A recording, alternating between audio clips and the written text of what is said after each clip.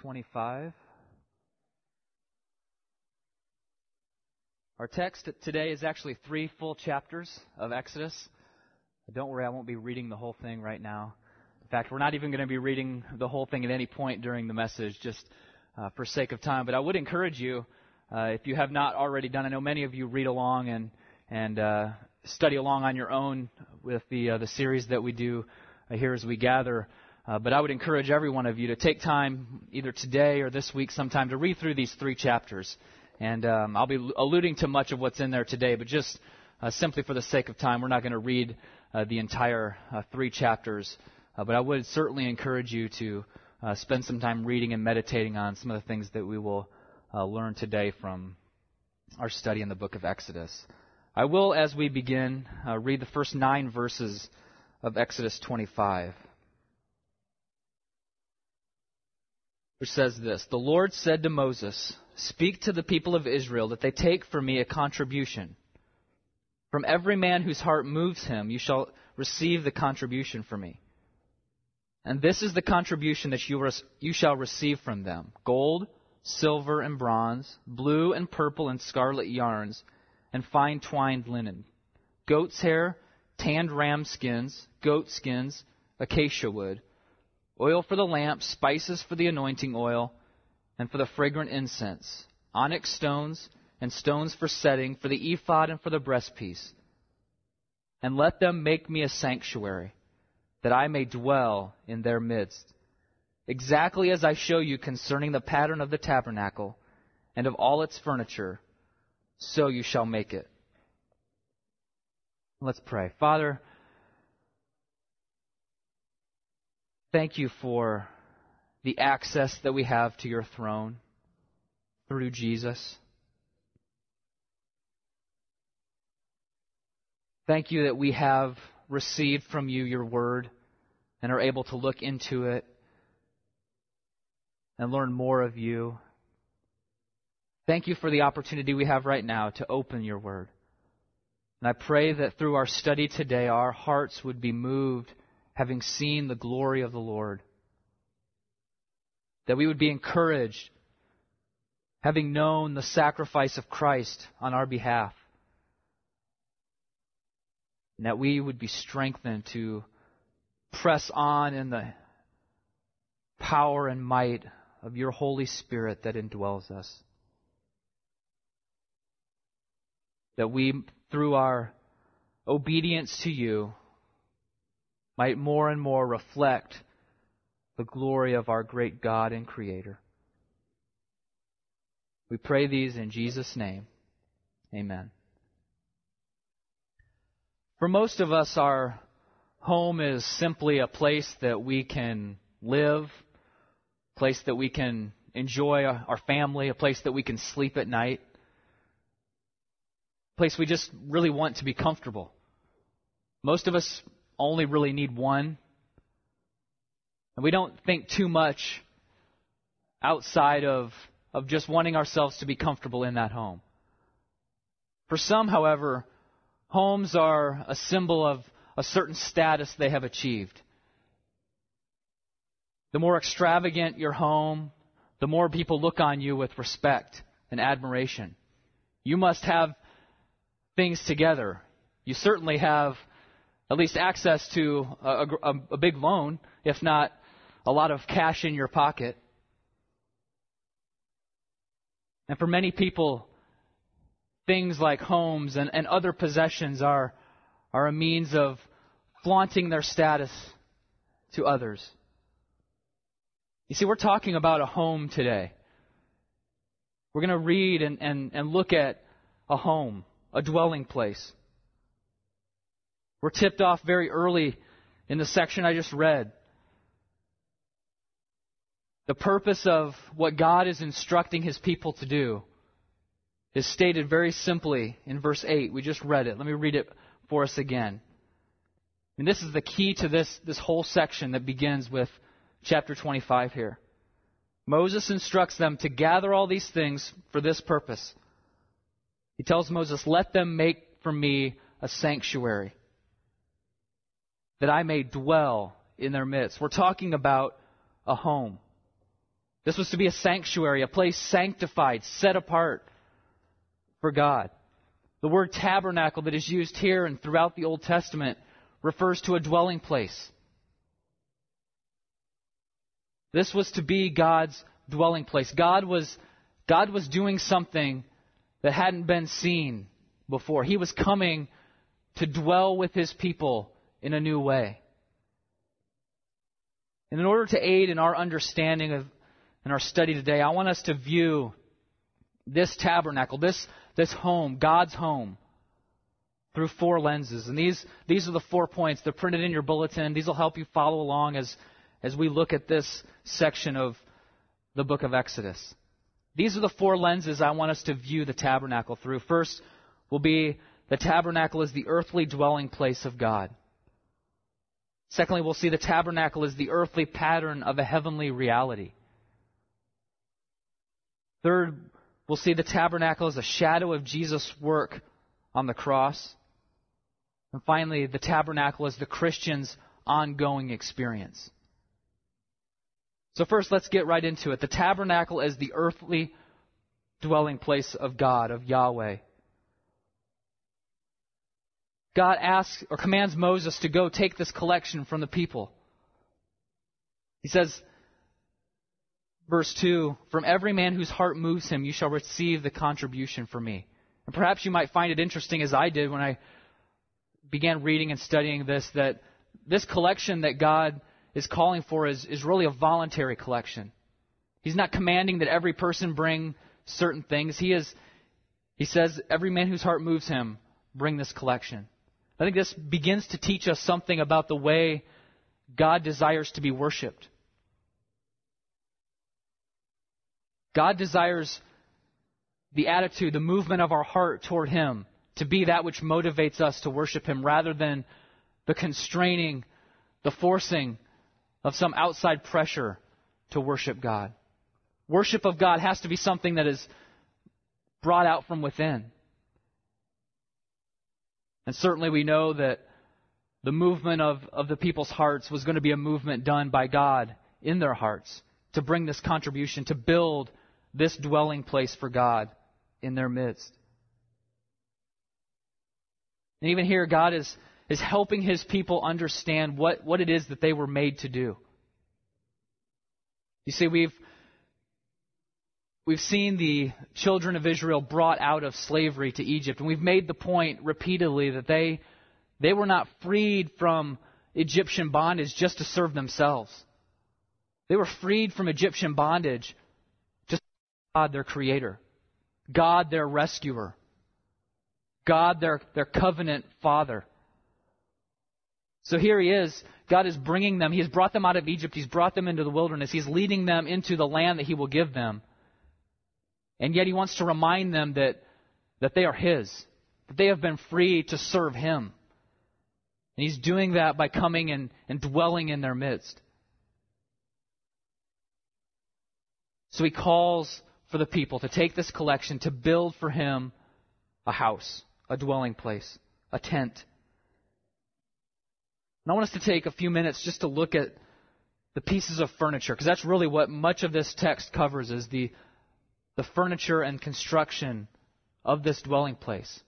So let me take a few minutes just to describe for you. Again, I'm not going to read every verse, but I want to kind of sum up, if I can, how these items of furniture are described. And the first one is found in chapter 25, verses 10 through 22, and it's the centerpiece. This is described even before the actual construction of the tent. The centerpiece of this tabernacle, this sanctuary, is the Ark of the Covenant. Now, the Ark was really simply a rectangular box 45 inches long by 27 inches wide by 27 inches tall. Not real imposing, really. Just a box made of acacia wood, but overlaid with pure gold inside and out. It had 2 gold rings on each side, used to insert 2 poles, also made of acacia wood, overlaid with gold, that were used in carrying it. What I found interesting, I didn't realize this before, but those poles were never removed. They just stayed in there. And then when they moved from place to place as they camped, that was what was used to transport the Ark of the Covenant, these poles. Once the ark was completed, Moses was to place in them the stone tablets that he was going to receive from God containing the law. This is why the ark is called the Ark of the Covenant. These were the terms of the covenant, the law that God had given his people, to be placed inside this box, this ark, as a reminder of their responsibility to keep the covenant, to keep the terms that God had laid before them. Not only was the ark a box, but it had a lid. The lid made out of pure gold. And on top of it were two cherubim, two angels, facing each other, and their wings were stretched out toward one another, covering the lid to this box. The cover, as we read in verse 21, actually back in 17, it's referred to a few times. Verse 17, you shall make a mercy seat. The lid, God calls the mercy seat.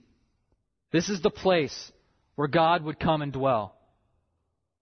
Right off the beginning, God is revealing the place, the item, that he is going to come and dwell above the mercy seat, to meet with Moses, to dwell in the midst of his people. The word translated here as mercy seat is related to the word translated atonement, which is certainly appropriate because this is not only the place where God came to dwell with his people, but this is the place that, as we study through the rest of Leviticus and Numbers and Deuteronomy, this is the place where the priest came and offered on the Day of Atonement the sacrifice for the forgiveness of sins.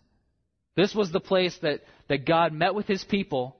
He dwelled with them, but he also came and made atonement for their sins.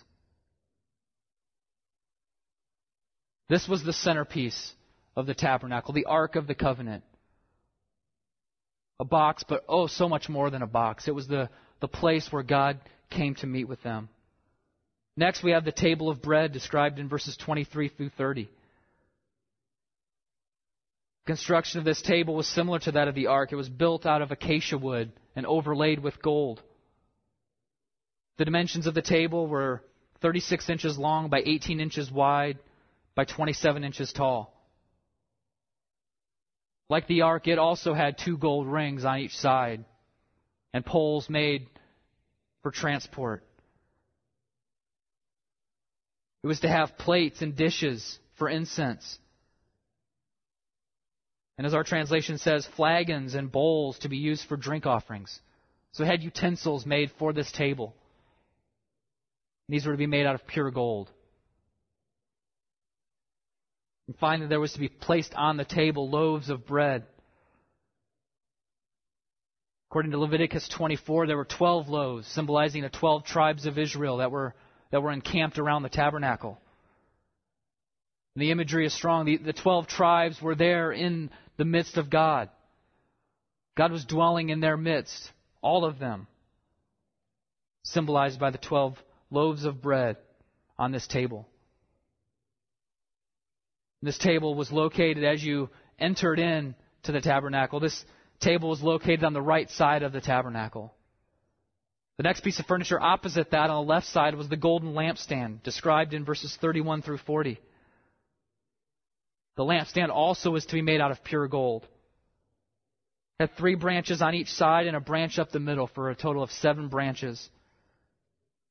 And each of these branches had a lamp on top to provide light inside the tabernacle. Moving on to chapter 26. We have the tabernacle itself described. Tabernacle was really simply a tent. Measured 45 feet long by 15 feet wide by 15 feet high. It was covered by 4 curtains layered one on top of another. The innermost curtain, the one you see from inside the tabernacle, was made of the fine twined linen and blue and purple and scarlet yarns, according to 26 verse 1. With cherubim skillfully worked into them. The second curtain on top of that was made out of goat's hair and provided protection for the inner curtain. And in addition to these two coverings, there were two more coverings, one of ram skins and one of goat skins. All of these to provide protection for the elaborate inner curtain. The structure of the tabernacle was also made out of acacia wood poles, which were mounted in silver bases. To strengthen the structure, there were crossbars between the poles connecting them to provide the structure for this tent. And just like many of the other pieces, these acacia wood poles were overlaid in gold. This was a beautiful structure. Beautiful curtains. Lots of gold. Inside the tabernacle was an additional curtain called the veil, described in chapter 26, beginning of verse 31. Let me go ahead and read this section for us. Chapter 26, verse 31. And you shall make a veil of blue and purple and scarlet yarns and fine twined linen. It shall be made with cherubim skillfully worked into it. And you shall hang it on 4 pillars of acacia wood overlaid with gold, with hooks of gold on 4 bases of silver. And you shall hang the veil from the clasps and bring the ark of the testimony in there within the veil. And the veil shall separate you, for you, the holy place from the most holy. You shall put the mercy seat on the ark of the testimony in the most holy place. And you shall set the table outside the veil and the lampstand on the south side of the tabernacle opposite the table. And you shall put the table on the north side. This is a significant piece of the tabernacle. I mean, all of the pieces of furniture are significant. But this veil teaches us something. It revealed to the people something very important. Because it separated the place where God would come and dwell, called the most holy place, from the rest of the tabernacle and certainly from the rest of the encampment of Israel. So what did the people get from this? Simply this, that yes, God came to dwell with them. So in one sense, God was approachable. In that He comes to dwell in their midst, but at the same time He is unapproachable. And that there is this veil separating them from His presence. What a paradox. God is at the same time both approachable yet unapproachable. All communicated to us through the construction of this tabernacle. You see, God was teaching His people something about Himself through the very construction of this tent. Chapter 27 begins with the construction of the bronze altar. This altar, located actually outside the tabernacle itself, was also made of acacia wood, overlaid now with bronze. You may have noticed as we move further from the presence of God, the materials used become less and less valuable. That which is immediately in God's presence is the pure gold. We see silver as we begin to move away, and now we're actually outside the tabernacle itself, and there's bronze used. The tapestries are made out of less valuable materials, and even in its construction, the closer you get to the presence of God, the greater the value of the materials used. This altar was 7.5 feet square and sat 4.5 feet tall. It had horns on each corner. It was accompanied by pots for it to receive its ashes, and shovels and basins and forks and fire pans, all of which were made of bronze. The next piece of furniture recorded in this section, or it's not a piece of furniture, it's part of the construction, it's the court of the tabernacle. You had the tent, and outside of it you had this court laid out by curtains hanging to separate it from the general camp of the Israelites.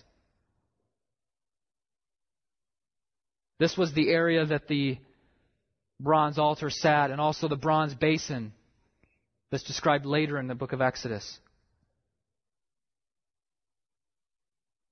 And finally, verses 20 and 21 of chapter 27 record or describe the oil used for the lamp. It was to be pure olive oil, to be tended by the priests day and night, the purpose of which was to keep the tabernacle lit all during the night. And even here is a reminder that God was continually dwelling with His people. I mean, we might think of it as the light always being on. Someone was always home, so to speak. God was continually dwelling in the midst of His people.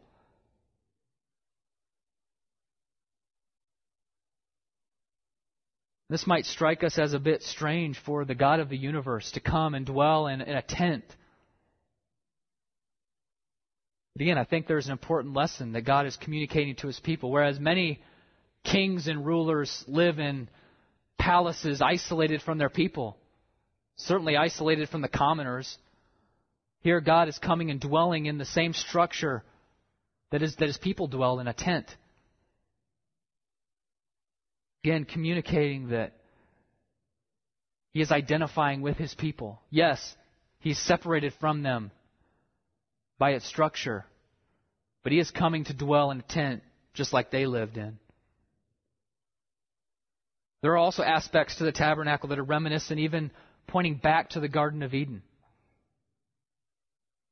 From the presence of the cherubim, guarding the presence of God, to the fact that the tabernacle faced east.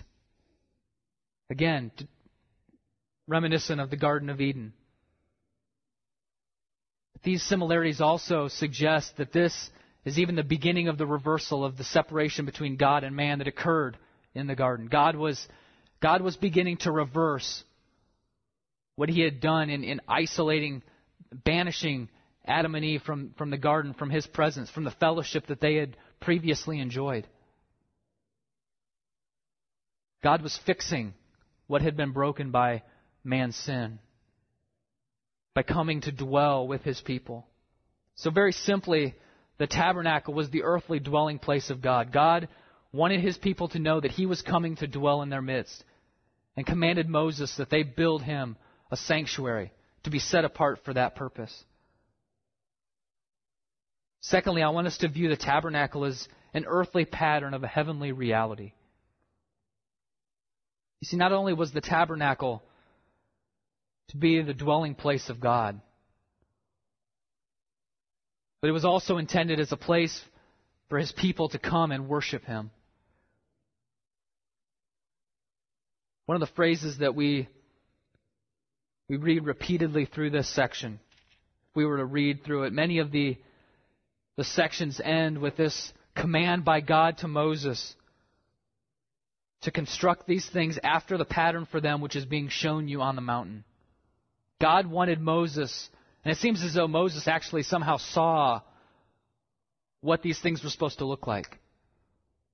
He observed what God wanted. It wasn't just that God handed him a blueprint, but Moses actually saw what it was to be like. And God was very careful to remind him to construct these things according to the pattern that you saw on the mountain. And the reason for that is because this building, these items of furniture, all of this was meant to portray a heavenly reality. Something far bigger than just God coming to dwell in a tent among His people. These were simply pictures, symbols, meant to portray something even better. I want to read a couple passages for us that indicate this from Hebrews. The first of which, from Hebrews 8, actually alludes to Moses building these things according to the pattern God showed him on the mountain. Listen to this from Hebrews chapter 8. We have such a high priest, one who is seated at the right hand of the throne of majesty in heaven, a minister in the holy places, in the true tent that the Lord set up, not man. And then referring to the tabernacle, they serve as a copy and shadow of the heavenly things. For when Moses was about to erect the tent, he was instructed by God, saying, "See that you make everything according to the pattern that was shown you on the mountain." So here We read about a true tent, not made with hands. The tent referred to here is just a copy, a shadow of heavenly things. That's Hebrews 8. How about Hebrews 9? Thus it was necessary for the copies of the heavenly things to be purified with these rites. Talking about all the sprinkling of blood and washings and all that went into the sacrifices. It was necessary for the copies to be purified with these rites. But the heavenly things themselves with better sacrifices than these. For Christ has entered not into holy places made with hands, which are copies of the true things, but into heaven itself, now to appear in the presence of God on our behalf. What we see as we observe the pattern of the tabernacle is what is taking place right now in all of its fullness in the presence of God. We get a glimpse of this in Revelation 4. I'm actually going to have you turn to Revelation 4 if you would. The tabernacle is meant to display a heavenly reality. Revelation 4 describes this heavenly reality. I'm actually going to read the chapter in its entirety. It's 11 verses.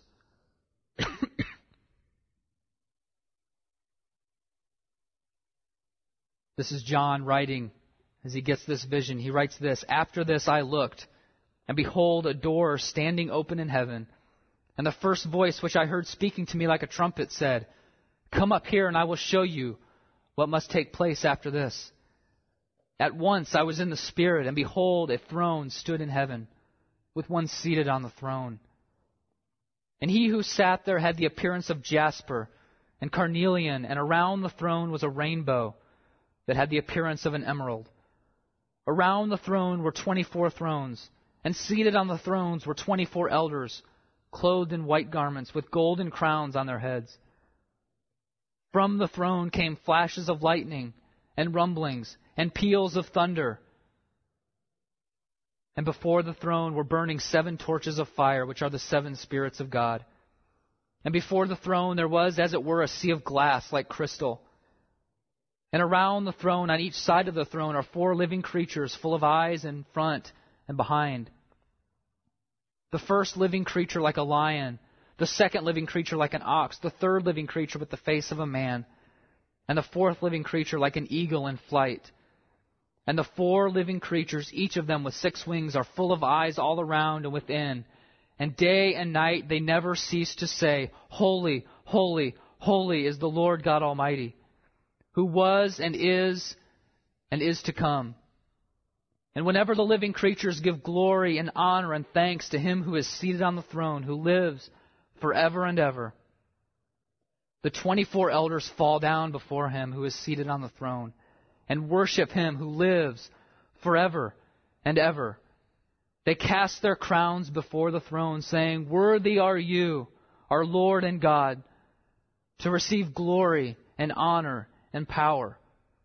For you created all things, and by your will they existed and were created.'" You see, right now, there is everlasting worship taking place before the throne of our God. And when we come and gather in places like this, we simply join in with that worship that is already taking place. We join our voices with the voices of those that are experiencing the fullness of God's presence. And the worship taking place in Revelation 4, the worship taking place in heaven right now in God's presence, is the definition of true worship. Because they are worshiping God with uninhibited view of His presence, of His holiness, of His glory.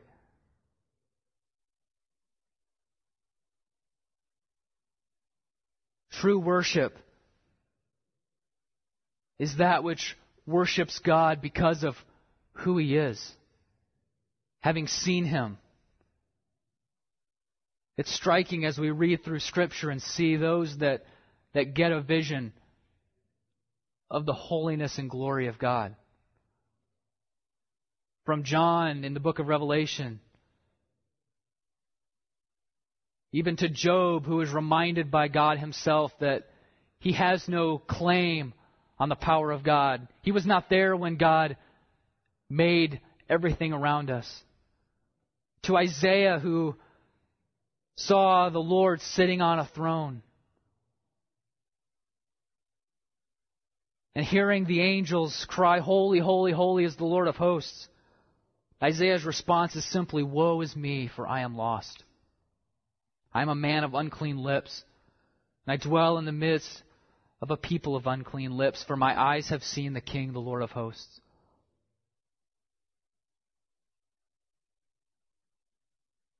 Habakkuk records in Habakkuk 2:20, "The Lord is in his holy temple. Let all the earth keep silence before him." True worship of God is informed by a greater understanding of who God is.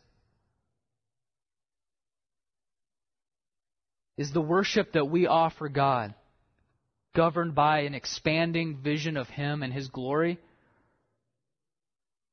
Or do we seek to worship God on our terms, defining God in our terms?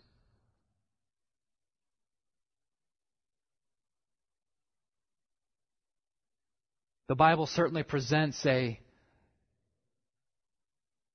transforming view of worship when those who worship truly see God for who He is.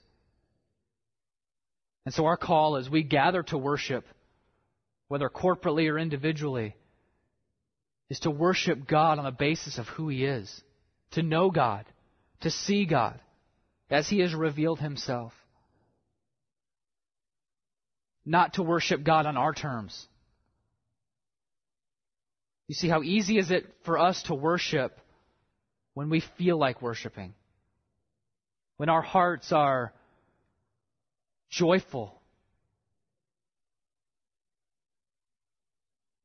But there are those that worship even when that worship is a recognition of God's sovereign authority over our life, His rule over our circumstances.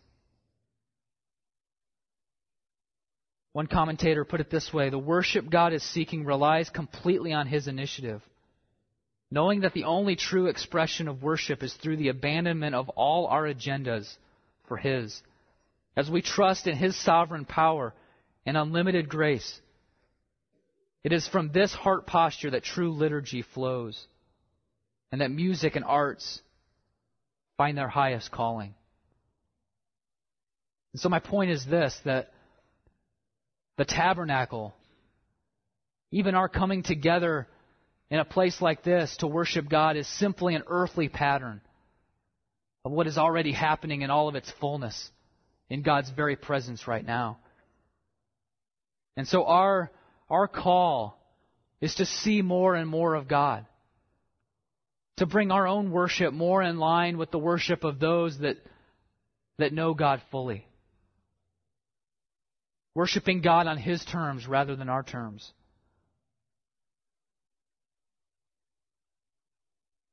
One other connection I want to make with regard to the tabernacle being a pattern of a heavenly reality is that the table with the bread is a pointer to the feast that we will share with God in heaven. Again, share this feast in His very presence. The ratification of a covenant was accompanied by a meal. That's the imagery even in the tabernacle. The presence of the terms of the covenant with this table, with the bread, all part of a covenant feast, pointing to a covenant feast that we will share with God at the ultimate fulfillment of His covenant with us. In anticipation of that meal, we have been commanded to share a meal together as we await the final consummation. It's a meal that we will share together today, the Lord's table. It's a meal we eat in anticipation of eating that meal in God's presence. So the tabernacle the furniture, the way it was constructed, is an earthly pattern of a heavenly reality. Thirdly, the tabernacle is a shadow of Jesus' work on the cross, Jesus' saving work for us. The New Testament, as it records and comments on the life and ministry of Jesus, which culminated in his death and resurrection, reveals to us that he was the fulfillment of the Old Testament types, including that of the tabernacle. I just want us to look at a couple. We could spend all day looking at ways that the tabernacle, the furniture, point to Christ. I want to just mention a couple. The first is this, that Jesus came as Emmanuel, God with us. At the outset of Jesus' ministry on earth, we are told that his coming was a fulfillment of this Old Testament type. John chapter 1, verse 14. And the Word, referring to Christ, became flesh and dwelt among us, tabernacled among us. And we have seen his glory, glory as of the only Son from the Father, full of grace and truth. Remember, the arrival of Jesus on earth ended a period of 400 years where God's people did not hear from God. And onto the scene comes Emmanuel. Once again, God coming to dwell with his people. This time, not in a tent, a physical tent, but as Jesus called, the tent of his body. Jesus was the incarnation of God, coming to dwell with his people. And what a statement God makes after 400 years of silence. God makes this statement, that I come to dwell with you, and I do so through the person of my Son, Jesus Christ. Matthew 1:23, describing the birth of Jesus, all this took place to fulfill what the Lord had spoken by the prophet. Behold, the virgin shall conceive and bear a son, and they shall call his name Emmanuel, which means God with us. Jesus came as Emmanuel, God with us. John 1 also tells us that no one has seen God, but that Jesus came and made God known, so that when we see Christ, we see God. And our ultimate hope and expectation as God's people is that one day we will see Jesus face to face, and having seen him face to face, we will be like him. We will be changed. We will be transformed into the image of Christ because we have seen him. That's what we expect. That's what we anticipate. All because Jesus came as Emmanuel, God with us. Also, Jesus is the curtain of the temple. Jesus is the veil of the temple. That curtain that provided an impenetrable barrier between God's presence and his people. So serious was God about this that only one person, the high priest, was allowed access into there only one day of the year. This ark, the mercy seat, this room, the most holy place, all of that only accessed one time a year by one person. Access to God was limited by this veil. But in Jesus, who is referred to in Hebrews 10 as the veil, as the curtain, made the way for us to have access to God's very presence. Hebrews 10:18 through 21. Where there is forgiveness of these, that is sins, there is no longer any offering for sin. Therefore, brothers, since we have confidence to enter the holy places by the blood of Jesus, by the new and living way that he opened for us through the curtain, that is, through his flesh. And since we have a great high priest over the house of God, let us draw near with a true heart in full assurance of faith. Jesus himself being the curtain, his body torn for us so that we might have access to God. And as Matthew 27 records it, That Jesus cried out with a loud voice and yielded up his spirit, and behold, the curtain of the temple was torn in two from top to bottom. When Jesus died on the cross, access to God was no longer limited. It was opened up so that we might have access to God through Christ. So you and I in Christ have direct access to God. Hebrews also tells us, commands us to enter boldly into his presence, to come before his throne through Christ and do so boldly. Jesus is our only way of access to God. He is our only means of protection against God's consuming holiness. Just as that veil in the tabernacle and later the temple protected the people from God's consuming holiness, so now Jesus, who himself is the curtain, protects us from that consuming holiness. Because he has removed that curtain, he has made the once and for all atonement for sin at the mercy seat. So the tabernacle is a shadow of Jesus' work as he comes to dwell with us as the incarnation of God, and then makes the way, opens the way for us to enter the presence of God in the most holy place through his blood. And my encouragement would be for any here who have yet to trust in that once and for all atonement for sin, to do so. Otherwise, you are in danger of being consumed by the fire of God's holiness. But Jesus has made the way through his blood. And those who are in Christ have access to the presence of God, the forgiveness of sins. Then finally, the tabernacle is the Christian's ongoing experience. We've seen a progression so far of God coming initially to his people in the wilderness to dwell with them, something that perhaps was unthinkable as they stood before Mount Sinai and heard the voice of God give them the law, even the command not to touch the mountain lest you die. That God that spoke to them came to dwell with them. And we've seen that progress on to the coming of Christ. It was the incarnation of God. It was God coming to dwell with man in the person of his Son.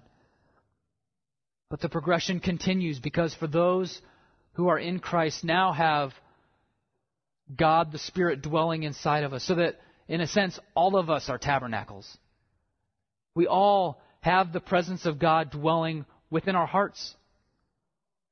It's no longer a place that we go to meet God, or a person through whom do we meet God. It is now that God meets us in our very hearts. Again, I want to read from Hebrews. This time chapter 10, beginning in verse 11. And every priest stands daily at his service, offering repeatedly the same sacrifice which can never take away sins. But when Christ had offered for all time a single sacrifice for sins, he sat down at the right hand of God, waiting from that time until his enemies should be made a footstool for his feet. For by a single offering he has perfected for all time those who are being sanctified. And the Holy Spirit also bears witness to us.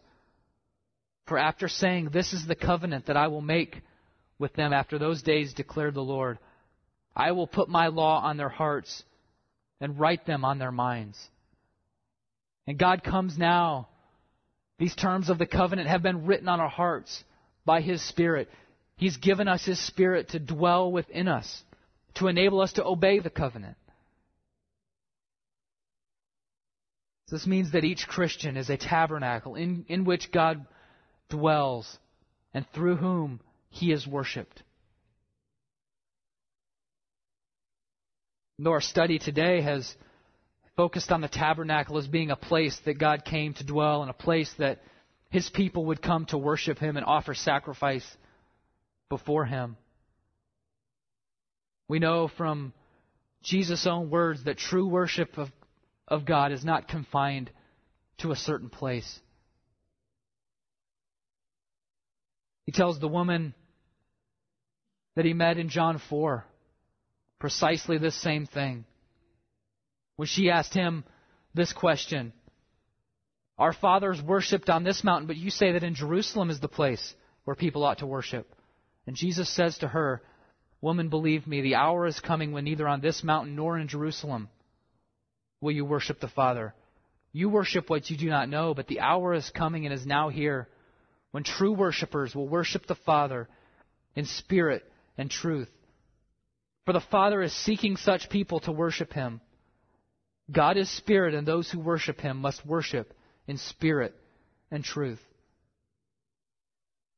His point being that the worship of God is no longer limited to a place. The worship of God is now done through the hearts and lives of those in whom God's Spirit dwells. So you see, everywhere we go, everything we do is an opportunity to worship God.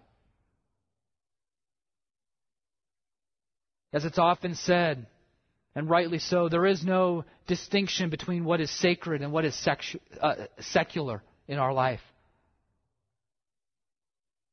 More than that, we are always communicating something about God through our lives. We are always communicating something. Either God is all satisfying and worthy of our worship and obedience,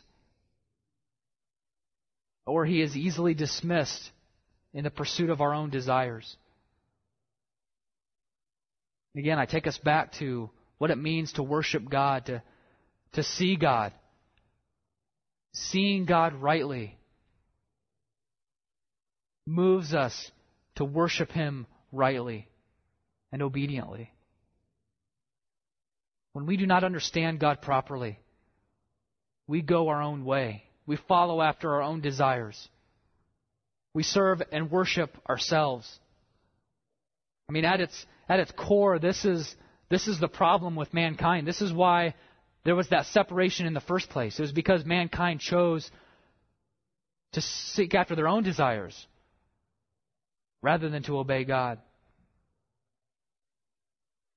This is why that rebellion had to be covered with sacrifices in order to meet God in the tabernacle. But now, we as Christians, having unfettered access through the blood of Jesus,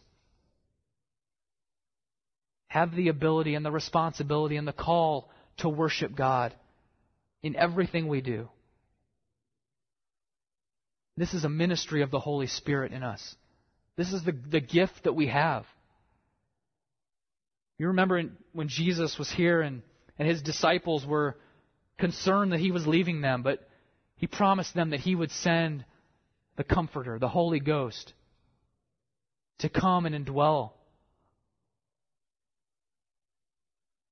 And as hard as it was probably for them to understand in that moment when they saw Jesus with their own eyes, that gift of the Spirit is far more powerful than standing next to the Son of God. We now have God dwelling within us, empowering us and enabling us to worship God as we should, to put away sin as we should, to follow Him in obedience.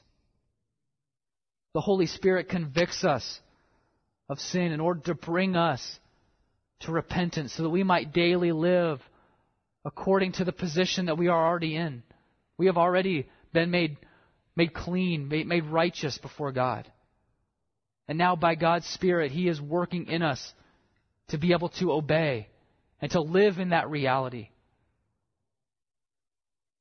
by putting away sin and pursuing God.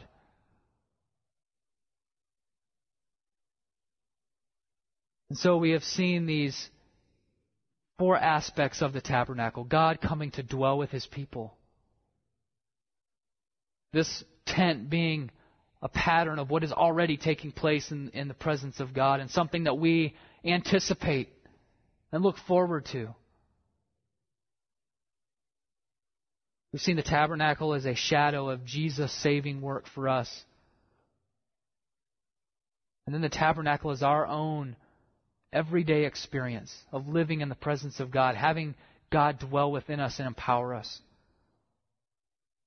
And even as we come now to the Lord's table and we have an opportunity to, through this meal, anticipate the feast that we will share in His presence, our desire in celebrating this meal together is that anticipation would lead us, as I've just said, to put away sin.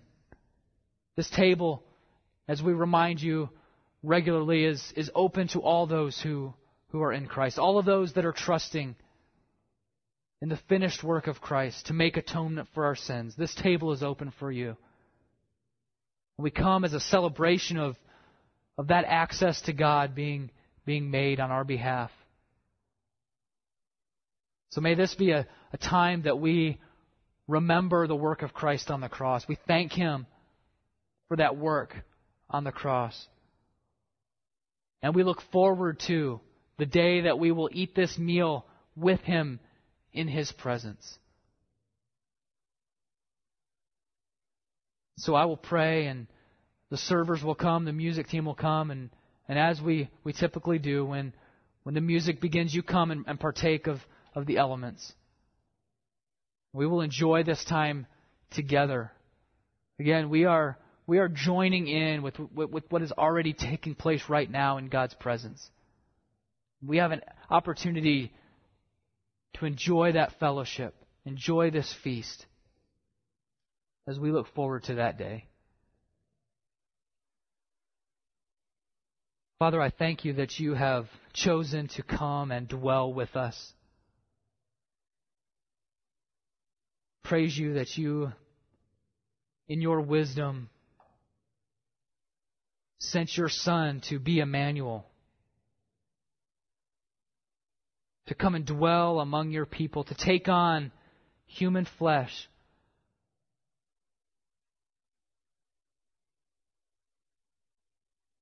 so that He might offer Himself as the atoning sacrifice.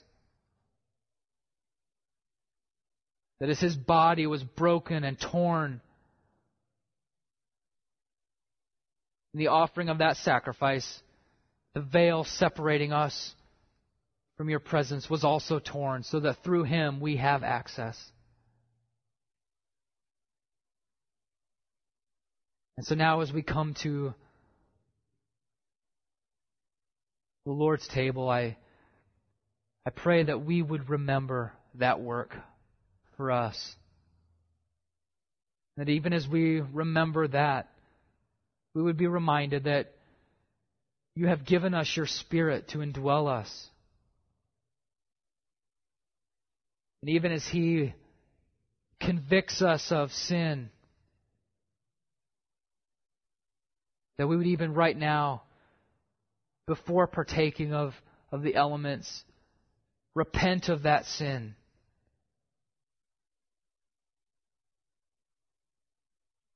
Believing that in repenting we will find forgiveness through Jesus. That this table would be an opportunity to experience forgiveness for sin where necessary, and give us a taste of what it is like to feast with you in your presence. That even the anticipation of that and the confidence that we have your Spirit working in us, and that you will accomplish in our hearts and in our lives the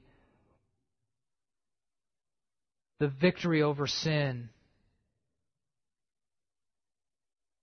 the ability to worship you truly for who you are. All of that would be accomplished in our hearts. We pray that this celebration at the table would be a means of accomplishing that in us. We pray these things in Jesus' name. Amen.